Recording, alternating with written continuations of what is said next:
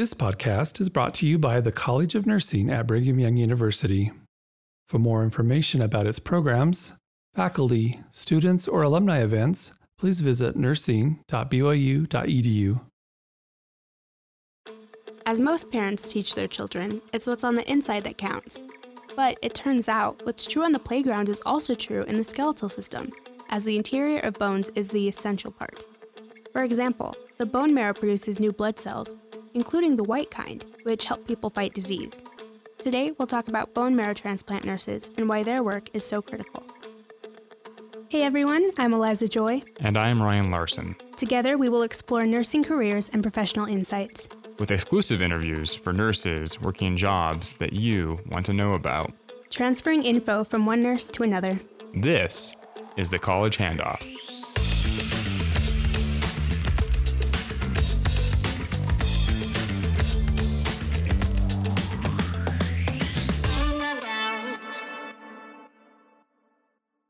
Like other nurses, a bone marrow transplant nurse works on the front lines of healthcare. They do typical nursing duties like informing and educating patients, administering medications, and helping patients with everyday tasks. However, bone marrow transplant nurses are specialized oncology nurses who work in hospitals alongside a support team, assisting patients whose bone marrow has been damaged by diseases such as leukemia, anemia, and Hodgkin's disease. That's only the beginning. Let's get started to learn more. On today's episode of the College Handoff, we have Carlie Gluch, who works in bone marrow transplant and hematology at Huntsman Cancer Institute. Carlie, welcome to our show. Thank you. So just to start off, I want to talk about bone marrow transplants in general. So what diseases are bone marrow transplants used to treat? So bone marrow transplants are primarily used to treat hematological cancer disorders, meaning leukemias, lymphomas, and multiple myelomas. We also use bone marrow transplants to treat what we call benign hematological disorders, meaning blood disorders that are not associated with cancer, such as aplastic anemias and amyloidosis being two of the primary ones. And then on occasion, we do use bone marrow transplants to treat solid organ tumors as well. How do bone marrow transplants work? I don't understand how that works at all. So the entire transplant process revolves around the stem cell, the hemopoietic stem cell being the blood cells within our bone marrow that divide and create all of the blood cells in our body, the white blood cells, the red blood cells, and the platelets. In essence, what we do during a bone marrow transplant is that we decide that the immune system itself has not been effective at preventing cancer from occurring or at functioning in the correct way in the case of a benign hematological disorder. So what essentially we do is give incredibly high doses of chemotherapy to the patient initially, which kills off all of their stem cells and their stem cell lineage, because chemotherapy kills all rapidly dividing cells, which is why you lose your hair, why you get the really common symptoms of nausea and vomiting, because it destroys all the cells in your GI tract as well, nausea, vomiting, diarrhea, and it also destroys all your stem cells. So what we basically do is we give high doses of chemotherapy that wipe out the stem cell lineage, and then we find a donor that is either matched to you, or on occasion people donate to themselves if it's the correct type of cancer, and the type of cancer will allow for that. And we take your cells or someone else's cells, we harvest them through a process that's very similar to platelet donation. And then we actually put them in a little IV bag and give them back to the patient. I'm just kind of curious, but is bone marrow transplants, are they something that people look into right away? Is it kind of like the first line of defense in fighting a disease? Like, where does that lie, I guess? So fortunately, the process of bone marrow transplant has been very well mapped out through research, particularly at Huntsman Cancer Institute, being the largest genetic research institute in the world. We have many genetic markers that come up when we initially diagnose someone with cancer. So right off the bat, we essentially know, because of their genetic markers that show up in addition to the cancer, whether or not they're going to need a bone marrow transplant or not. Oh, wow. Some people have very, very positive prognostic markers, and that generally means that they can go ahead and do chemo and see how they respond without immediately rushing into a transplant. Other patients are immediately diagnosed with very, very poor prognostic indicators, and we know right off the bat from those diagnoses that they will need a bone marrow transplant, and so the search for a donor can begin right away. That's amazing. So what does a day working in bone marrow transplants and hematology look like? What does a day as that kind of nurse look like for you? Our unit is actually considered a step-down unit instead of being considered a med-surg unit by definition. So we have a 3-to-1 ratio because our patients tend to get very sick very fast, as you can imagine, with no immune system to help them. They have a lot of symptoms of chemotherapy toxicity, and they also have a lot of symptoms of an infectious process going on. So most of the time for a bone marrow transplant nurse, the day will start out with a very intensive report, despite the fact that we only have 3 patients. Report normally takes us that full hour that we're allotted. Yeah. We go ahead and we review. A lot of nursing on bone marrow transplant is also very nurse-driven, kind of like it is in the ICUs. So we go ahead and review all their labs, all their meds, make sure that everything looks good. 9 a.m. we do med paths. We tend to do a ton of IV stuff, a ton of blood, a ton of platelets. As a matter of fact, I think that bone marrow transplant and hematology, our unit alone, is the #1 consumer of blood products for ARUP. So if you donate blood or platelets, they're probably coming to us. Oh, wow. We hang a lot of blood. We do a lot of antibiotics, and really we educate a ton. Yeah. So it's a very neat unit because it's much more specialized, I think, than some other units are. So you get really a whole vast array of things coming at you. You're constantly learning. You're constantly in talks with the doctors. You develop a really good working relationship with your coworkers and also with your with the providers on the unit. And it's a really fun and intense place to work.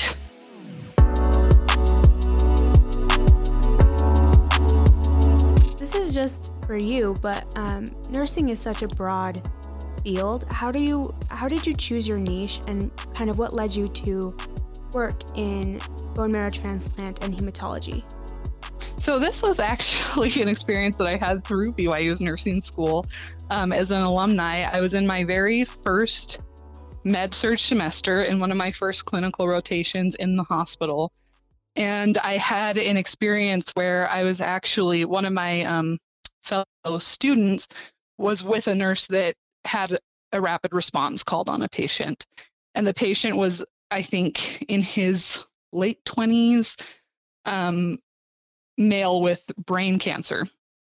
And my friend and I really were completely useless in the situation of an emergent response.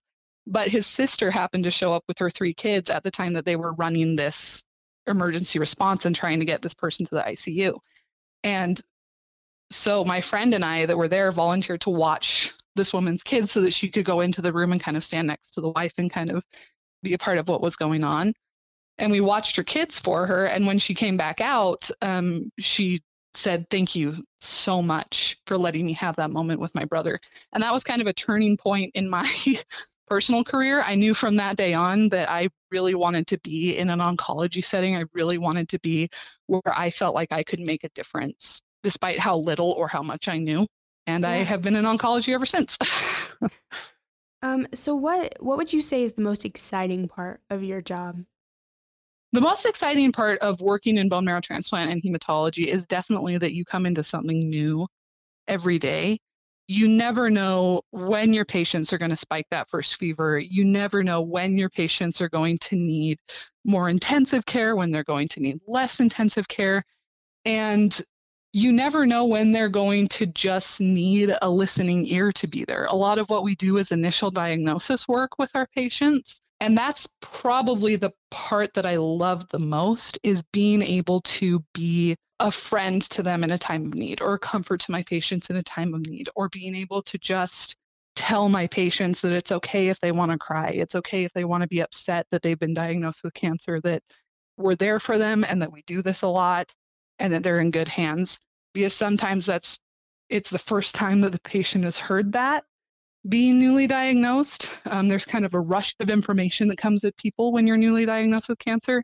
And I really, really enjoy being able to kind of take time out of my day to help people feel more comfortable with the life-changing event that's just happened to them. What would you say is the most difficult part of your job? The most difficult part is probably the fact that because of the nature of the job, because we do work in an oncology setting, because we do work in bone marrow transplant where our patients have to be inpatient with us from the time they're diagnosed, many admissions all the way up until they've completed their treatment. We get to know them quite well and we get to know their families quite well. And there are people that come in that are my age or younger that have been diagnosed with these really earth-shattering things, and it can be quite difficult to cope with the emotions involved in seeing someone your own age pass away from cancer. That's probably the hardest thing, I'd say.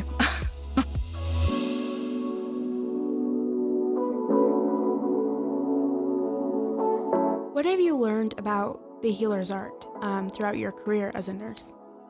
I think that the healer's art is more omnipresent than we realize. And I think that you can not really understand the impact that you have on someone until long after you've taken care of them.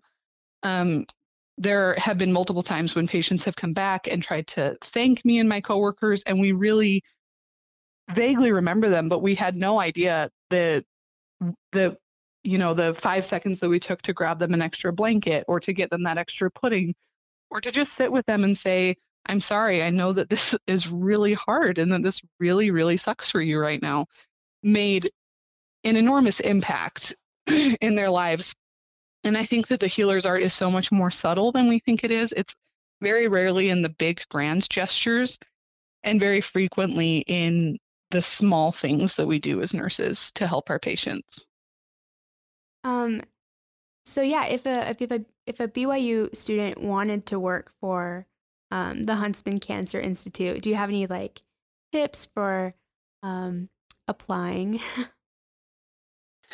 So I want to say that right now is actually a really, really good time to be a nurse. Everybody is hiring. Everybody is really looking for those people who want to be standout nurses and be part of a good team. You do apply through the University of Utah's HR department. Oh, wow. Is where you apply. So all jobs will be posted through the University of Utah because we are part of their healthcare system.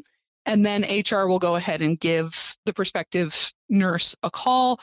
We do love it if you happen to have connections or friends, or you've been a student at Huntsman, or you've networked at Huntsman at all. Reach out to those people that you know and have them put a little bug in their manager's ear, because quite often we can reach out to the HR department. It's a really good time to be a student trying to get a job, though. If we have nursing students listening who are interested in working in oncology, what are some of the best ways that they can prepare?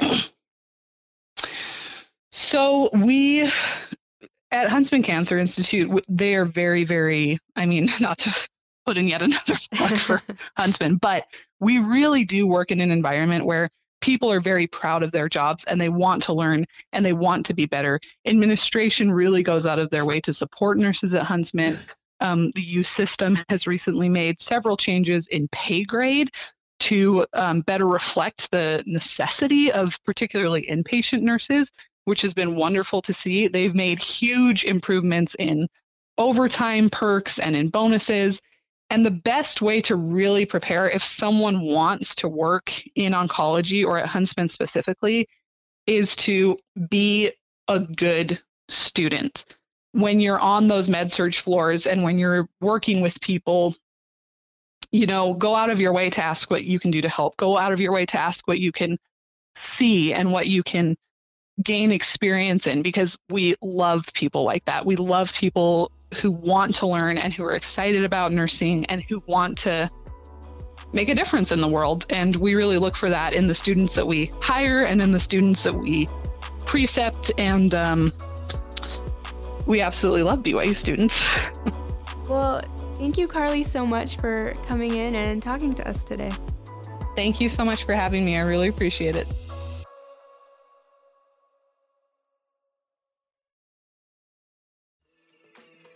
The College of Nursing at Brigham Young University has over 250 clinical partners and sites where undergraduate and graduate students receive hands-on experiences. We thank each location that assists students with clinical training, capstone projects, and preceptor mentoring. Well, today with us we have Tamara Ecker. She is here to talk about the American Association of Critical Care Nurses. That's right. Well, Tamara, thank you so much for joining us today. Thank you very much for having me. We're really excited to talk about our local chapter. Yeah, well, maybe you can start by talking a little bit about what that local chapter does. If I'm a nursing student, undergrad, just starting in the BYU College of Nursing, I've never heard of you guys before. What should I know about what you guys do? Well, our local chapter is a Wasatch Front chapter. That national organization was started 51 years ago to support, celebrate, honor, help train, and educate critical care nurses who take care of the sickest of the sick. We started our chapter April of 2020, which is recent. Not a great time to start a chapter in the middle of a pandemic. So if 4 or 5 of us got together and realized that we needed to support not only critical care nurses, but acute care nurses and all nurses along the Wasatch Front in training, in networking, in mentoring, education, and a feeling of community. And then as the pandemic progressed, we're finding more and more that our nurses need support. They need that appreciation, and they need those avenues to network with people and to feel supported and celebrated for all that they do. That's a great answer. I like that all of a sudden we're getting a local chapter, and it sounds like this is a really important organization. That's all very valuable work, especially with the pandemic. What was the motivation of creating a local chapter? Was there something that just like a national organization couldn't do that the local chapter could do instead, or? We were really finding that locally we didn't have that place that we could come together, whether you're University of Utah, your IHC, your whichever hospital you were at, that you really didn't have any companionship or community beyond your hospital or beyond your unit. And there's so much expertise that goes on in the Wasatch Front that part of what we wanted to do was celebrate that and help these nurses recognize that what they're doing is so important and so impactful and powerful. But we also wanted to have a place along the Wasatch Front, so Utah County, Salt Lake County, clear up to Brigham City. We want to be able to meet either, we're doing most of that virtually right now. Mm-hmm. We have just had an event where we had a 5K, 1K, where we got to be in person, but we've had other events where we're supporting nurses, and that grassroots effort is hugely important as we really celebrate what nurses do locally for our communities. Yeah, that's amazing. I like that there's a focus on the local community. I think that's something that's really powerful, and I imagine especially with how hard and heavy the pandemic and kind of the drudgery of dealing with that can be, it's a way to kind of let loose and connect to other people that are like-minded individuals and nurses as well.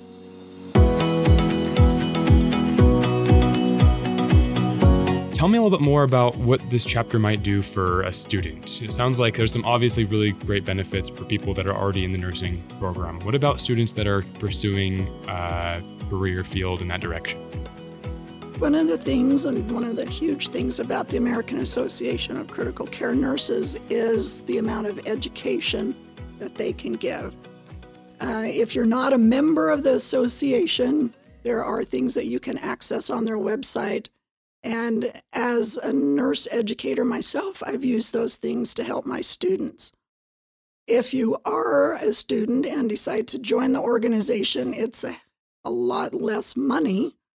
And if you have any aspirations at all at being a critical care nurse, or if you are thinking of acute care on a med-surg floor, there's so much education there that would support your learning and support your practice. So there are great things that AACN is doing for students. And locally, we have a lot of events that we're hoping can also support students. So to be a member of the AACN and then come be a member of our local unit, there's volunteer opportunities if you want to help support our events, if you want to help plan events, if you want to be in that process. It's really a great experience in getting into that. But you also get to network, you get to have mentors who are highly successful and highly impactful critical care nurses. And that is hugely valuable to a student.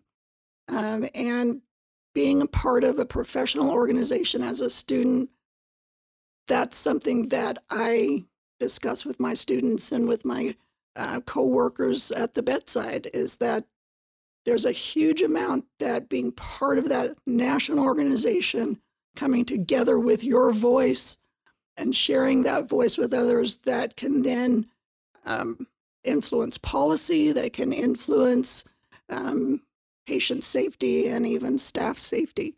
So there's so many opportunities locally and nationally for students, and I would really highly recommend that students get involved with our chapter and with the national organization. Yeah, that sounds like almost the red carpet to getting your first job out of an undergrad education. Absolutely. Or at the very least, it's a really good resume builder. I think that's yes, awesome. it is. It absolutely is. Yeah. And if I'm a student, how can I find out more about signing up for this organization and specifically the local chapter? So we have a website on the Wasatch Front chapter. It's wfcaacn.com. And there's so much on our website.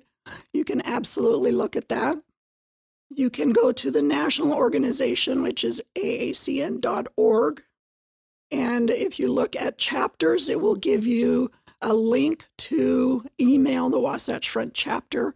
And I and Matt will get that email and we'll respond to you and tell you everything you would want to know and more about our chapter. So there are a number of ways that you can do that. Here at BYU, you have two of your professors here at the College of Nursing, Matt Anderson and Jeanette Drake, who are members of our board. And I'm sure they would be more than happy to discuss with any students who are interested.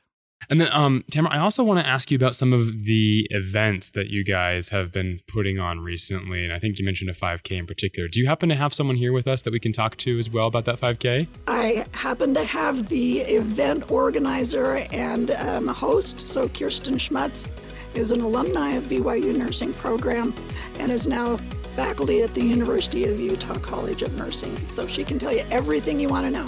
Awesome. Well, let's talk to Kirsten then. Thank you so much for having me. Thank you, Tamara. Take care.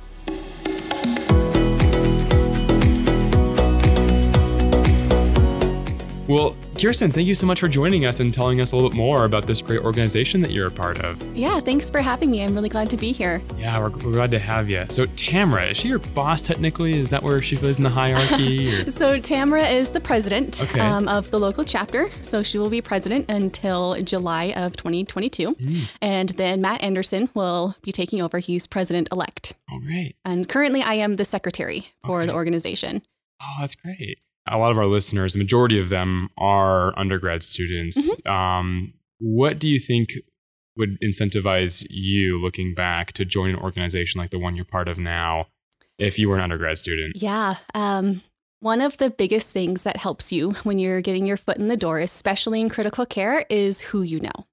And particularly with the Wasatch Front chapter, we are located in several different hospitals throughout the Wasatch Front area. And so finding people that you can talk to, that you can talk about who the managers are, how would be the best way for me to get into this unit I want to work in after I graduate. That's really one of the best opportunities. Is I wish I had networked more when I was first graduating from from BYU and being a part of local organizations and local chapters of like the American Association of Critical Care Nurses is a really good opportunity to network so that you can get your foot in the door after you graduate. Yeah, I think that's something that most students are trying to work on at least a little bit. So that's great that, I guess, if you weren't able to do it then, at least you're doing it now. And it sounds like you're a big advocate for it, which is great. Mm-hmm. Yes. Yeah. Well, Kirsten, thank you so much for joining us, and Tamara as well. This has been great to talk to you guys both and tell us a little bit more about your guys' organization. But before we leave, though, are there any other comments or things that you think students should know about that you guys do? I think one of the things that we really do is, like Tamara mentioned, we have a lot of educational opportunities. And I mean, as a student, you are learning so much, and you learn so much about so many different areas, and take it all in. Take advantage of every opportunity that comes your way, because you never know when you'll need to pull it out of your back pocket. And whether it's the American Association of Critical Care Nurses or an oncology association, being a part of the local chapter and the organization will help you gain knowledge and education that will help you so much in whatever area of nursing you go into. Yeah, well said. I think that's a great organization for all of our students to consider joining. But well, thank you guys so much. I hope you guys have a great day. Thank you. Yes, thank you for having us.